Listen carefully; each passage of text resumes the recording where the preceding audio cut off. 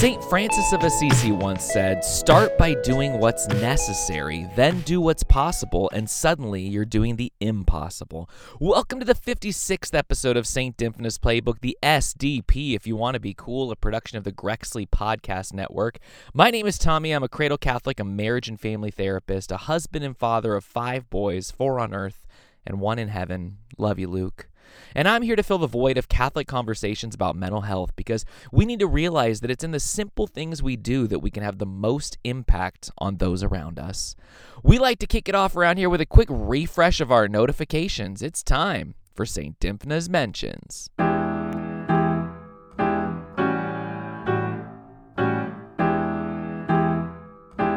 First up, whenever a story comes out about maternal mental health, I want to make sure to highlight it, primarily because the availability of mental health services for new mothers in our world is severely lacking, and even the awareness of maternal mental health needs among maternal and mental health professionals are dim in most cases. It's with that in mind that we look into this story from the BBC in Scotland. Quote, about 1 in 5 new mothers have a mental health condition. These can include depression, anxiety disorders, post-traumatic stress disorder, and psychotic disorder. Speaking to BBC Scotland, the Royal College of Psychiatrists called for better community treatment and said huge areas still do not have perinatal mental health services, despite years of campaigning. Scotland only has 2 mother and baby mental health units, and this means new mothers with mental health problems are facing a zip code lottery, often having to travel hundreds of miles for treatment. Anyone listening who's experienced maternal mental health symptoms and has tried to reach out for help for those symptoms probably knows that this is not just an issue in Scotland, but here in the States too. There is simply far too little in terms of knowledge and in terms of services for those going through maternal mental health experiences. From a lack of screening and recognition of postpartum depression to an almost complete lack of knowledge and even understanding of the existence of postpartum psychosis, to the fact that nearly no inpatient mental health units have the ability for a newborn baby to be with a mother while she's receiving care. We are facing a situation that we have to speak up about and take action over. The development of adequate screening and services to meet this need is literally a matter of life and death. So let's continue to talk about it and find ways in our own local communities that we can work to improve the system. If you're interested, check out maternalmentalhealthnow.com to learn more. On to the next topic. An Oakland, California group has launched a non-police mental health hotline, and I wanted to share this story because this is so important and so necessary. People may not know this, but when a loved one is experiencing a mental health crisis, many family members call 911. And to be clear, this is something that we should do in cases where, a mental health crisis comes up. When a loved one is suicidal or homicidal or perhaps psychotic to the point of being unsafe. The problem is that this 911 call can also lead to a life and death situation in a different way. So we have to recognize that there's a danger in calling 911 as well. People with untreated mental illness are 16 times more likely to be killed during a police encounter than other civilians approached or stopped by law enforcement, according to a new study released by the Treatment Advocacy Center. Numbering fewer than 1 in 50 U.S. adults, individuals with untreated severe mental illness are involved in at least 1 in 4 and as many as half of all fatal police shootings. So back to the movement in Oakland. This is from 48hills.org. The Anti-Police Terror Project launched Mental Health First Oakland, a hotline staffed by 12 volunteers with backgrounds in social work, peer counseling, and medicine, including peer counselors, family therapists, and 2 soon-to-be nurse practitioners, to address calls related to mental health crises, homelessness, domestic violence, and substance abuse. The hotline is meant as an alternative to 911 calls in response to mental health emergencies and to offer long-term help that is more sensitive to the needs of those receiving help than responses from law enforcement, who often lack the extensive crisis intervention training and experience that mental health professionals have. This is so great and it's so important, and I just wanted to bring it to everyone's attention because we need, and those of us suffering from mental health deserve, more of this. So let's pray for it. So each episode, I'm going to introduce you to a saint who can help us along our journey with mental health and wellness as Catholics. It's called Friend Request, and today I'm here to share a little bit about Saint Teresa of Calcutta.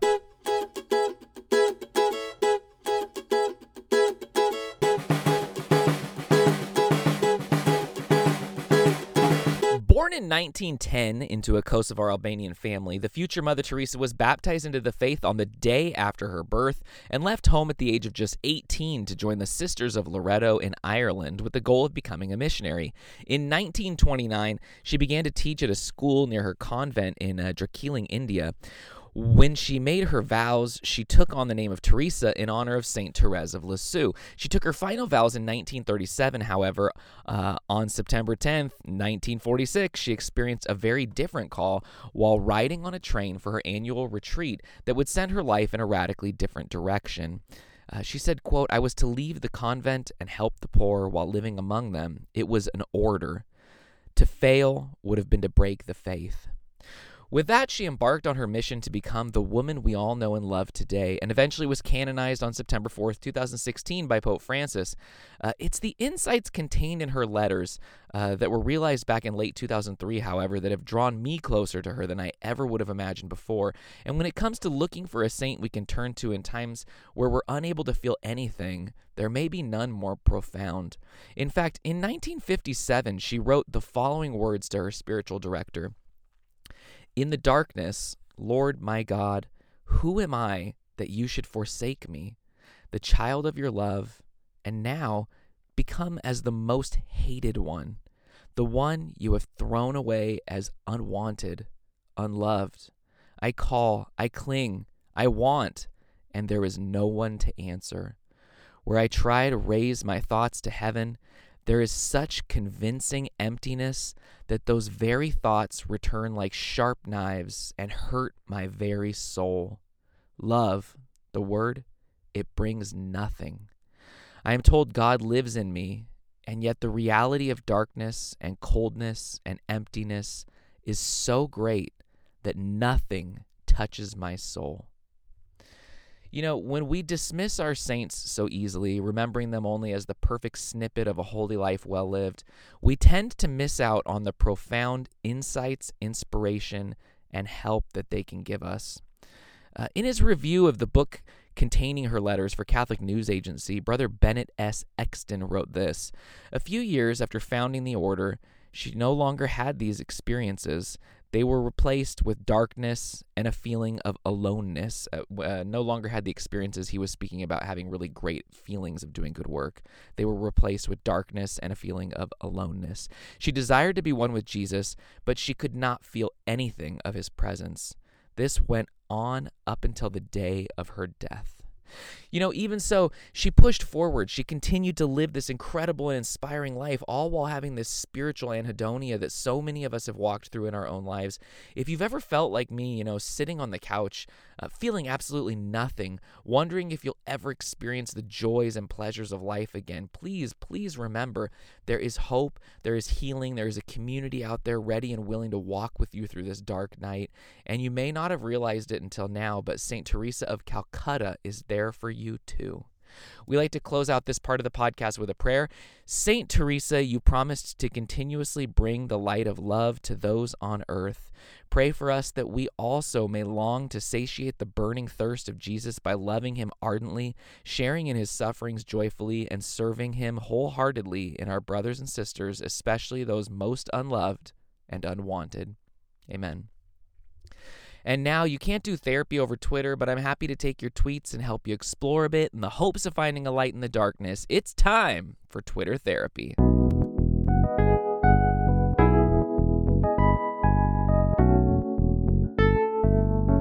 Timothy gets us started. My sister has been discerning consecrated virginity for a while now and just received a no from her diocese upon asking if she could take vows.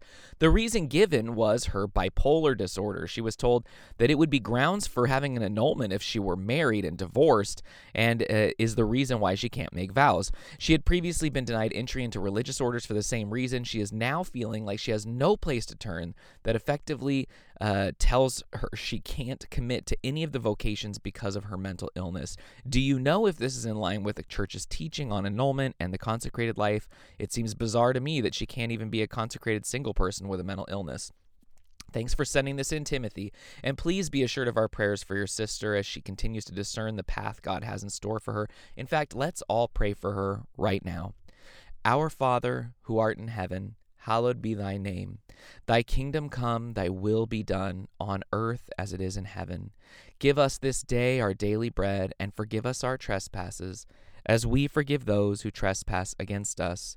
And lead us not into temptation, but deliver us from evil. Amen. Okay, let's deal with your question right off the bat. Is it true that bipolar disorder is grounds for an annulment according to the church's teaching? As always, I like to remind everyone that I'm not an expert on church teaching, but let me explore this a bit in terms of what I do know.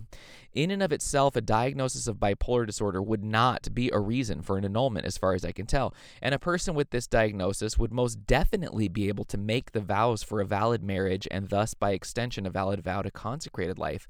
That being said, I can envision a situation where someone is in a manic state due to their bipolar disorder, and their thought process is impaired to the point of not being able to make those vows with the full consent of their will. That could definitely happen.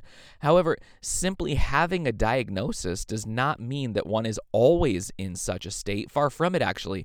Some individuals with bipolar disorder, even when untreated, can go years in between such episodes. And that's not even considering the fact that most individuals compliant with treatment for bipolar disorder do quite well.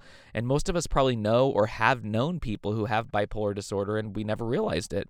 So if this is what the diocese means to say by their statement, I would only say that their understanding of this mental health condition is seriously lacking and needs to be corrected. The idea that individuals with a mental health diagnosis or those who have sought treatment for mental health issues should be kept out of religious life is something we have to push back against. Of course, when we're still going through intense symptoms and still trying to find our way through treatment, we may need to put the discernment process on pause while we get help. But just the presence of treatment or a diagnosis should not keep us away from these things. We'll keep praying for your sister. Rebecca is up next. Have you talked about burnout from work and life? You know, Rebecca, I haven't until now, thanks to you. Let's join in prayer for everyone feeling burned out and all of us who have a hard time recognizing when we're burned out and even when we do, having a hard time knowing what to do about it. Hail Mary, full of grace, the Lord is with thee. Blessed art thou among women, and blessed is the fruit of thy womb, Jesus. Holy Mary, Mother of God, pray for us sinners now and at the hour of our death. Amen. Burnout is serious and something we always have to be on guard for. I tell people, and myself as well, all the time that we can't keep pouring ourselves out for others if we don't take time to fill up our cups every once in a while. However, it can be hard for us to recognize when we're feeling burned out. So let's talk about some tips to recognize it and then to do something about it with a little help from Psychology Today. Burnout is a state of chronic stress that leads to physical and emotional exhaustion, cynicism and detachment, feelings of ineffectiveness, and lack of accomplishment. All right, let's go through some signs of physical and emotional exhaustion to help you see if you might be burned out. Chronic fatigue is the first one. In the early stages, you may feel a lack of energy and feel tired most days. In the latter stages, you feel physically and emotionally exhausted, drained, depleted, and you may feel a sense of dread about what lies ahead any given day. Insomnia. In the early stages, you may have trouble falling asleep or staying asleep 1 or 2 nights a week. In the latter stages, insomnia may turn into a persistent nightly ordeal. As exhausted as you are, you can't sleep. Next is forgetfulness or impaired concentration and attention. So this means lack of focus and mild forgetfulness in the early stages. Later, the problems may get to the point where you can't get your work done and everything begins to pile up. Next are physical symptoms like chest pain, heart palpitations, shortness of breath, gastrointestinal pain, dizziness, fainting, and or headaches, all of which should be medically assessed. Increased illness is next because your body is depleted. Your immune system becomes weakened, making you more vulnerable to infections, cold, flu, and other problems. Loss of appetite. In early stages of burnout, you may not feel hungry and may skip a few meals. In latter stages, you may lose your appetite altogether and begin to lose a significant amount of weight.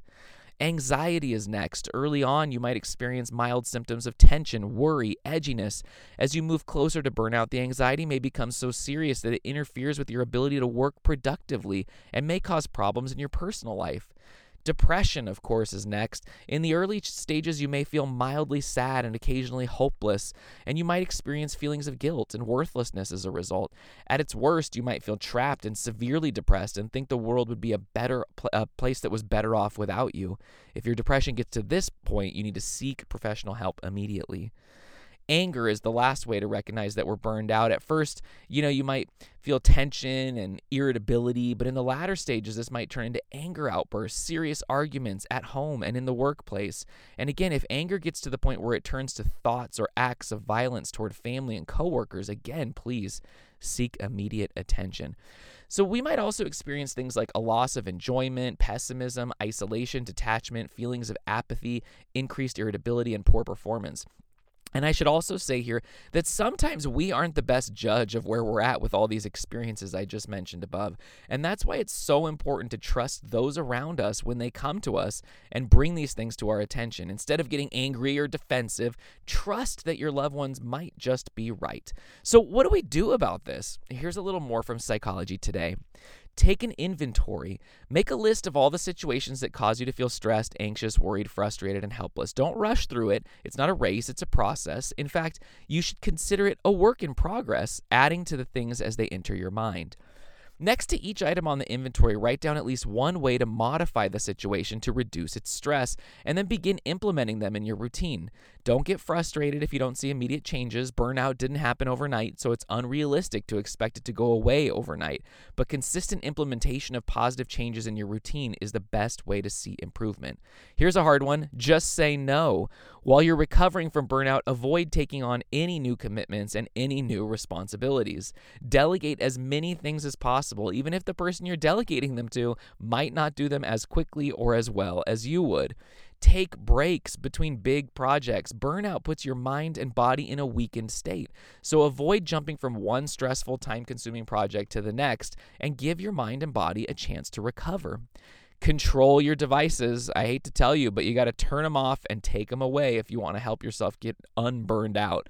Socialize outside of your professional group. This can provide fresh perspectives, stimulate new ideas, and help you discover previously undiscovered resources. Resist the urge to take work home. That might be a little difficult during the pandemic, but as a general rule, you got to turn it off when you get home. Reinforce effort, not outcome. Not even the best players hit home runs every time they get up to bat, so remember to reinforce yourself for trying rather than only for the end results. All right, Anonymous wraps us up. I'm looking for resources for myself in coping with my adult daughter's she's 28 years old, recent suicide attempt. I'm afraid to talk to her because she and her older sister tend to blame me for every misfortune in their lives, and maybe I am to blame, but how do I help to heal these relationships? Let's take a moment to pray for Anonymous, her daughter, everyone struggling to see hope in their lives, and everyone who loves them. Remember, O most gracious Virgin Mary, that never was it known that anyone who fled to thy protection, implored thy help, or sought thine intercession was left unaided. Inspired by this confidence, I fly unto thee, O Virgin of Virgins, my Mother. To thee do I come, before thee I stand sinful and sorrowful. O Mother of the Word incarnate, despise not my petitions, but in thy mercy hear and answer me. Amen. First of all, I just want to say what a blessing it is that you're looking for ways to help your daughter as she walks through this dark valley. It takes a lot of strength to want to face this scary situation head on, and she's blessed to have you in her life. Second, I would suggest two things right off the bat. The first being to get yourself connected to an individual therapist that can help you as you work through these difficult questions that parents often wrestle with. Am I to blame for all of this? What could I have done differently? How do I see myself in light of all that has happened? Next, it would be to reach out to your local NAMI group, the National Alliance on Mental Illness, because they will be such a tremendous help to guide you and help you to know what to do with great advice from families who live near you and who have walked through similar experiences. I want you to know that you're not alone. There are so many of us out here who are afraid and at the same time desperate to address this issue with someone that we love. We're scared that bringing up the topic will push them away, but even more scared that ignoring the situation will only make things worse. I think it's important to refrain from assuming that we know how someone is feeling or that we know what might be best to help them. Sometimes we can think that they need to talk, but they actually need some time alone, or vice versa. We have to let our loved ones know that we want to help them, but we want to help them in the way they want help. So we have to start by asking them what they feel like they need. It's also important to show our loved ones that We're not scared by the gravity of the situation. We aren't afraid to have those hard conversations and sit with them even in those darkest moments. We can't be afraid to ask the question, but how do we ask the question? If we have a loved one who seems depressed to the point where we are worried about their safety, what do we say? The best advice I can give is to be direct. If you're concerned for the safety of someone you love, ask the questions in the least ambiguous terms you can think of. Something as direct as, have you been thinking about wanting to kill yourself? While seemingly abrasive and intense, this might actually be the best way to ask the question precisely because it gets right to the point. Asking questions like, are you feeling safe, or have you been thinking about hurting yourself lately? Those skirt around the issue and may lead to your loved one feeling like you're too afraid to be with them in their darkest hour. It's important to remember that these are just jumping off points for these conversations that get deeper at the truths about how we're doing, about depression and suicide in our lives. And remember the importance of openness, honesty, and showing that you'll be there to support and love no matter what comes up. And hopefully the relationship will slowly begin to be what you hope it to be once again. We'll be praying for you and your daughter. All right, everyone, that's it for today's episode. Remember, you can email, DM, or tweet your questions and situations if you'd like me to address them in the future. I'd be happy to keep you anonymous or not, whatever you want. Be sure to check out patreon.com/Grexley to see all the great things we've got going on and support the cause. Until next time, go easy on yourselves. Take care of yourselves. And if you feel like you're in a place where you can't even bring yourself to pray, don't worry. I'll be praying for you. And so will Saint Dymphna.